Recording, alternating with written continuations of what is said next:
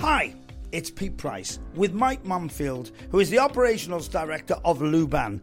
Now, Luban is a Chinese restaurant, but there's a hell of a story, and I've got the story for you now. Why not sit back and listen with me and Mike going on a journey, and it's a journey and a half. Hello, Mike. Hi, Pete. How you doing? I'm well. Thank you very much indeed for joining us. First of all, tell us a potted history about you as a chef. Oh, good question. My education started in South Cheshire College, as it was called at the time, Crewe College. And from Crewe College, I did my time in London, working in hotels. Moved to Chester to work at a few hotels in Chester. And then worked for ICI at the Heath offices in Runcorn, when it used to be the R&D side of ICI, cooking for all the directors and the visitors and all their guests. And then through a chance meeting, really, I ended up doing some voluntary work at Halton College, now Riverside College, a full year of voluntary work on a Monday evening, teaching the students, and so took a shine to it, really. Did that 2 or 3 years, and then moved to Trafford College in Altrincham. Stayed there for a few years, did a bit of part-time work at a few other colleges in between, and then travelled to Kendal in the Lake District. Always wanted to live in the lakes and managed to secure a job at Kendal College, where we set up the Lakes Hotel School, which still goes from strength to strength now. From Kendal, Pete went to Hugh Baird College, that's where you and I first met, and set up the L20 Hotel School. Which was amazing. Yeah, thank you. Still is. Yeah, it is indeed, and a tremendous restaurant. We'll leave it there because I've got so many things to ask you. What we will do before we talk about Luban is talk about the catering industry. People are struggling. It is a gift. It is a vocation, but it also can make you a great deal of money, but you have to work hard, don't you? Sell it to us. Yeah, it is a great industry. Working with young people when they first come into education and the industry, it can be a bit of a shock. But once you're in the system and once you start to excel through the system, you can be a senior manager earning great salaries in your mid to late 20s. Many friends who've gone through that route, brilliant. It is tough. It is long hours. The money has been challenging, but it is improving to necessity, really, in recent months due to the staff shortage. But an amazing career and friends for life in the industry, as you know, Pete. Yeah. And you can travel the world with it. I mean, I love it. I went to catering college. Mine was Birkenhead Tech, food technology department, all those years ago, and it stayed with me. I mean, it's changed enormously to what it is. And you can also go on television. You work on the ships. And when you get your diplomas, you can go anywhere in the world. And it is fascinating to see how catering has changed. Now, tell us the story of Luban, because it's a hell of a story, isn't it? Yeah, it's a fascinating story. So I'll start with my involvement and how we got from my initial phone call to opening the restaurant and to the awards that we've received recently. So I was, because of my background in education, I was approached by two of the partners in the business who are now directors of the business. They were the driving force from the start, really, of the journey. And they had been to China and were working on what was known as the Luban Workshop, which is a government initiative in China, which is their way of doing vocational education, so practical education. And with the Luban Workshop, there was an opportunity for 12 countries around the world to tender for work where they would deliver education within a certain subject. So, for example, there was logistics, there was robotics, there was IT, and on the list was Chinese cookery and culture. And the pair of them, Russ and Zhao Li, secured the contract to deliver Chinese cookery outside of China and through the Luban Workshop. So it's important to explain Luban and what Luban is. It is a person. He was a 5th century BC carpenter, and allegedly his way of teaching his apprentices and the skills he shared is what is still instilled into the Chinese vocational education system. So Luban, obviously, some of the listeners will know Luban, which is a restaurant. And if there's any joiners or carpenters listening, they may even have a Luban plane, because Luban is the name of a manufacturer that makes carpentry tools. Because Mr. Luban himself invented such things as the grappling hook, the set square, the plane, the saw, the well. And he's also credited with carving a bird out of wood that stayed in the air tethered for over 3 days, which we now know as the kite. Wow. Wow. Not only was Mr. Luban an inventor, Mrs. Luban invented the umbrella. It gets better and better. So I know you've been to the restaurant, Pete, several times, but for those who may want to venture and come into the restaurant, you will see around the restaurant carpentry tools scattered in some of the private dining rooms. Umbrellas, typical Chinese umbrellas, they're not just there to show, there is a story attached to them. Wow. And the symbol of the restaurant is the lock. Some people may be familiar with the Luban puzzle lock. Well, Mr. Luban's way of securing items was to store them within a puzzle, or if you could decipher the puzzle, it would open a box or a door, hence the lock. It's just amazing. That's a hell of a story in itself. Now, why would he want to come to other cities? Why does he want, or why did he want to do this? Well, Mr. Luban himself didn't travel that I know of. I'm sure he did travel, as you say, but I couldn't guarantee that he travelled overseas. But it was his ethos and his philosophy of teaching, which has been instilled into Chinese culture, which is now their vocational system. However, the reason why we're involved is with the Chinese government saying to their colleges and their universities and their state-owned businesses, you must partner with an organisation that can deliver and promote Chinese food and culture. So we're very lucky to be partnered with the Tianjin School of Commerce, as it's called, because our food is evolved and influenced by the region of Tianjin in the north, from the east coast of China, sort of northwest coast of China. So we work with the college, and we also work with the Tianjin Food Group. So we're fortunate that all our food and the qualifications that we've created are the food in those qualifications, and the food we serve at the restaurant is very much influenced from Tianjin. Now, it's worth pointing out the similarities between Tianjin and Liverpool. If I were to say the city has got a large Ferris wheel on its waterfront, it's renowned for its ports and its docks and the culture that those ports and docks have generated through music and food, as well as products being taken into the port. And it's also the city that produces the most comedians in that particular country. And I'm talking about Tianjin. So it's fascinating, the similarity between the two cities. Amazing. So we're very lucky to work with the college and the Tianjin Food Group. And so just stories attached to the college. The chefs that teach in that college are all master chefs, but they are master chefs who assess master chefs. So Master Wu is the gentleman that we work most closely with. And for the listeners who know Dave Chrisley, our exec chef, we're very fortunate to have Dave within the business. Dave is working very closely with Master Chef to become a master chef in his own right. So Dave will be, as we're told, the first non-Chinese master chef, or the first master chef to be accredited outside of China. Wow. It's huge for him and amazing for the restaurant.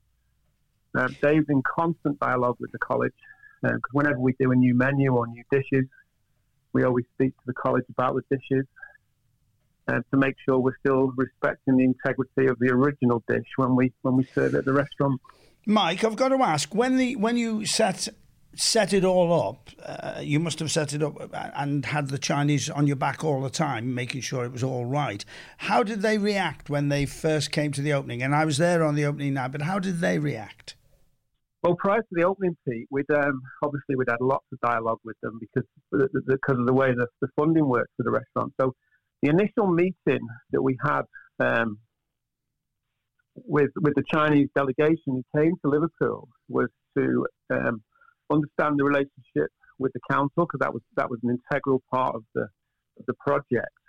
But we actually took, I think there was about 10 Chinese delegates from the college and the Tianjin Food Group, and we showed them several locations around Liverpool, including Water Street, on the side of the Cunard building where the old nursery was, whether that was a suitable location. Yeah. And we wanted to show them the Albert Dock, but that wasn't possible. We showed them Keynes Brewery Village, and we showed them a building on London Road.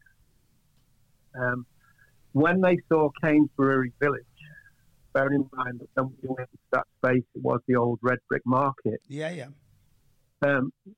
The vice president, I think it was, the Tianjin Food Group, actually hugged one of the steel columns in the brewery and said, "It feels like home." Oh, wow. Which we didn't understand at first, but when we visited China, the architecture of parts of Tianjin, and you look at parts of Liverpool, they could be, you could swap cities and they wouldn't look out of place.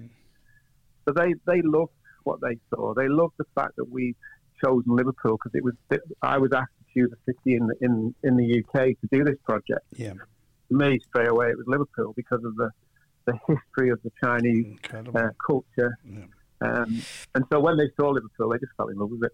If anybody's just joined me, I'm talking to Mike, who's the operations director for Luban, and you're hearing a story about the most bizarre setting ready to open this incredible restaurant. Now, first question I've got to ask after all that, how did the Chinese community accept it? Were they wary of it? Yes, they were, yes. But we respected the Chinese community and felt that we needed to share the project with them. So we did speak to some of the elders of the Chinese community and told them exactly what we were doing and why we were doing it and how it was being funded, and its core business being that of education. Even though we serve great food and drink, our core business is education. And after a few weeks, skepticism, I think, was fair to say, and uncertainty.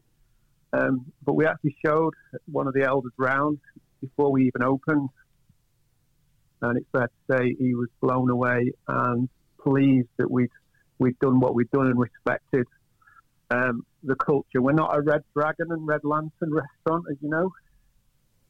Our design is informed by what we saw in Tianjin. So yeah, they were pleased. I think that's fair to say. Now, I've eaten several times. It was a culture shock to me. Because I have been brought up with, first of all, Chinese food from when I was a young lad, which was just there. It was a huge plate of food. Then I moved on to Cantonese food and learned that it is still beautiful, like the shumais, like the stuffed dog, things like that. But also the portions. Now, this is now basically, or correct me if I'm wrong, Luban is a fine dining Chinese style, isn't it? We don't like the tag fine dine because it generates to some people an expensive price tag, and a restaurant that may be one where it's not accessible to all. We've inherited the fine dine tag through social media and through TripAdvisor, but it's not a phrase we promote. What we like to say is that we buy good ingredients, we prepare them well, we cook them well, and we like to serve them well. That's our ethos. And we, as far as the service is concerned, we always say, let's just get the basics right, and the rest will follow. So, but it's not the portions of Chinese food that people would normally expect. It's not. No, it's not. When we first opened, there was a few people came into the restaurant and said, "This isn't Chinese food." And when we spoke to them, what they were comparing is the food that they were used to, as you described earlier, with it being Cantonese, southern China. The food we serve is northern from Tianjin, so we use lots of fresh ingredients. We try to keep fresh flavours and respect the original dish. So yes, it isn't what people expect in some cases, but we still serve dishes that people will recognise. For example, we do serve ribs, we do serve fried rice, but it comes with black truffle and soybeans and a duck egg. Amazing dish. We serve ribs, that have been cooked for 12 hours but served in a sauce that we experienced in China. So there's lots of stuff people will recognise, but as you say, Pete, there's some stuff that people would be surprised to see. Do you get a big Chinese community coming in? Not a huge amount of people, but those people who do come in do enjoy what we serve and what we do, but not huge numbers, no. Mike, the other thing that I find very interesting about Louvain, first of all, I've got to tell you, it's a beautiful, beautiful setting. I love the way it's been built inside. In fact, it would make the most wonderful nightclub I've ever been in. I really love it that much. But there's a lot of experiences in there, isn't it? It's not just a restaurant. It's a journey, isn't it? Yeah. So when we started the research with the college and the Tianjin Food Group, I visited China on 3 occasions. The first time was to meet, obviously, the people involved in the project. And the second time was to go and do some research on restaurants and the design of restaurants and what restaurants look like within Tianjin. So, probably both visits, really. I just took lots of photographs. I took photographs of signs, floors, doors, walls, ceilings, lights. And if you recall all the lights in the main restaurant, Pete, with all the big discs, the copper discs. Yeah. I walked into a hotel kitchen, and along the back wall of the hotel kitchen were stock pot pan lids made out of copper, all lined up. So I took a photograph of that, and that's what we've replicated to the ceiling. But within the restaurant, we've got 4 private areas or rooms that people can dine in with a maximum of 14 guests in one particular room. So that's the wine room. And our partners in China own a winery called this Dynasty Wine Group. And whilst we went to visit the winery, we did a tasting on a long wooden table. And the walls were green and gold, hence why we've got the long table and the green and gold in the wine room. Mm-hmm. Then we've got what we call a Tianjin private dining room, which is a beautiful room with a big round table. With a Lazy Susie. That was typical of a lot of the restaurants we went to see. Comfy chairs, nice big table. We've used some of the brewery bare brick to show off the architecture of the brewery, and the walls and the ceiling are the colours that we saw in some restaurants. Then we've got the food lab, which is a unique space, really, because it's a bit like a large chef's table, but we do lots of quirky things in there. And that was designed because, again, we went to the Tianjin Food Group's R&D headquarters. We went into this lab, and I just thought it'd be amazing to dine in here because it was so quirky. So we've even got a skeleton, like most labs, in there. That's seats 12 people, and I know you've dined in there, Pete, a couple of times. And then we've got the chef's table. I don't think it's the only chef's table in Liverpool, but it's certainly an amazing experience. You basically are in there for 2-3 hours, and you get the privilege of listening to Dave run the kitchen and see all the chefs running the kitchen, as well as having your own menu. The current menu in the chef's table are the dishes that Dave did on the Great British Menu. Yep. Now tell me, are you getting English people coming in to be chefs in Chinese food? Yes, we do. The kitchen is full of Scousers, and under Dave's tutorage, they are learning the dishes and learning the culture of China. It's fair to say we've been very lucky with chefs. We do struggle with pastry skills. Pastry chefs in short demand, but we have an amazing sous chef called Kaylee, and Dave has taught her the dishes and created the dishes with Kaylee, and Kaylee's very strong on that section. So we're not short of chefs.